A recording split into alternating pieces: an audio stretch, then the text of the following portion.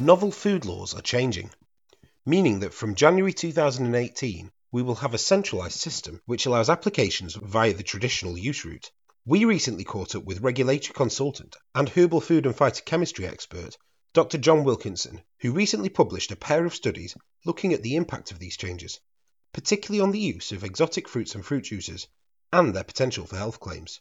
So when we go on holiday, we're in Thailand, we try something really nice, a juice, and we think, oh, that's delicious. We come back and we find that we can't have it in Europe because it used to cost on average about 7 million euros to get a novel food approved. And the time length was, the average is about 3.5 years. With Baobab, we did it in about 18 months, which is very fast. But typically it takes that long. So, those processes in themselves cause a trade barrier, especially with traditional foods where often there's not big bucks involved. Wilkinson, along with his partner Kessia Trench, looked at fruits from Brazil and focused on fruits that were classed as being exotic even to locals. But the idea was that we were looking at it from a kind of practical situation. We've got this traditional foods directive. What's going to be the impact? What goes on these producer countries? And we chose Brazil because it's one of the biggest producers of fruits and vegetables in the whole world. After searching through thousands of fruits and vegetables, the pair identified an initial 50, which would then trim down to 10 prime candidates that European importers and manufacturers could target after the changes to legislation. Cynics might say, once the traditional foods directive comes in, they might say that, look, don't we know all the best fruits in the world anyway? Plant hunters have been looking around for many years.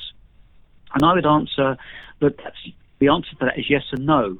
A lot of the discoveries of exotic fruits and vegetables, these were done by plant hunters in the Victorian times. Sure, some were later on. Bananas were quite late coming into Europe, but I still think it was World War I or just afterwards when they came in. The difference here is that in the old days, we didn't have all this new knowledge. We didn't know about the nutrients, the special phytochemicals, all these new compounds, phytosterols, flavonoids, lignins, oils, omega-3s, all this stuff. All these things are very new. Now what's going to happen is that that's going to be extended in that we're going to be looking for fruits where there's a really interesting, unique nutritional profile. So I think not only is this traditional foods thing a good idea just because it's going to give us more variety and choice in the supermarkets we just haven't had in the last 20 years. But on a bigger level, I think it's going to help us age more gracefully, to have less medical problems. And this biodiversity of eating many different plant species is going to be one of the contributors to that. But on top of the benefits of a more diverse intake of fruits and vegetables in general, Wilkinson and Trench's research suggests that many of these exotic fruits could also provide an opportunity for EFSA-approved health claims. We just focused on health claims under the so-called Article 13.1, where these are generic health claims. And so if nutrients are found in in enough amounts to be a source of, say, vitamin C, then you're allowed to make a claim that this is a source of vitamin C. So, for example, that claim is based on 12 mg per 100 grams of the product, of the fruit, say. And if it's high amounts for vitamin C, then it's 24 mg per 100 grams. And as long as you've got that source is there, at least 12 mg per 100 grams, then there's a range of health claims that one can make on that.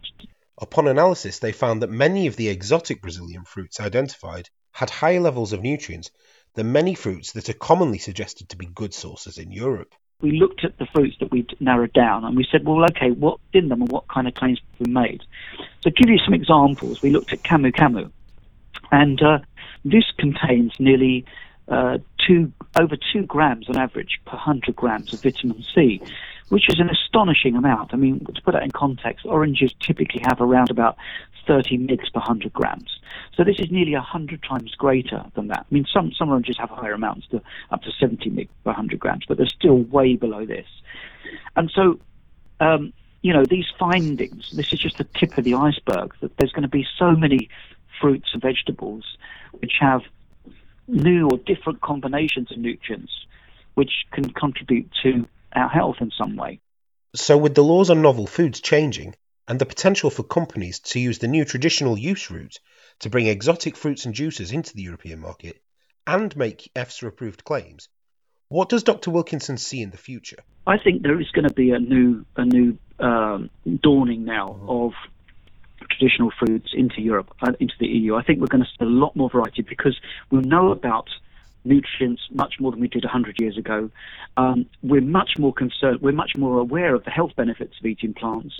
I've been involved in over 30 novel food approvals over the past 20 years, and most of those didn't make it onto in actually filing a dossier because there was, the difficulties in getting the information was too great at the time. With this new revised revision, most of those people that came to me will be able to get novel foods approval now. So I think that's exciting. I'm excited by it. I'm a believer in super nutrition in a way, in scientific-based super nutrition, in that, if we can have access to different fruits and vegetables from around the world, with the right science, we can really optimize our diets and live a lot longer.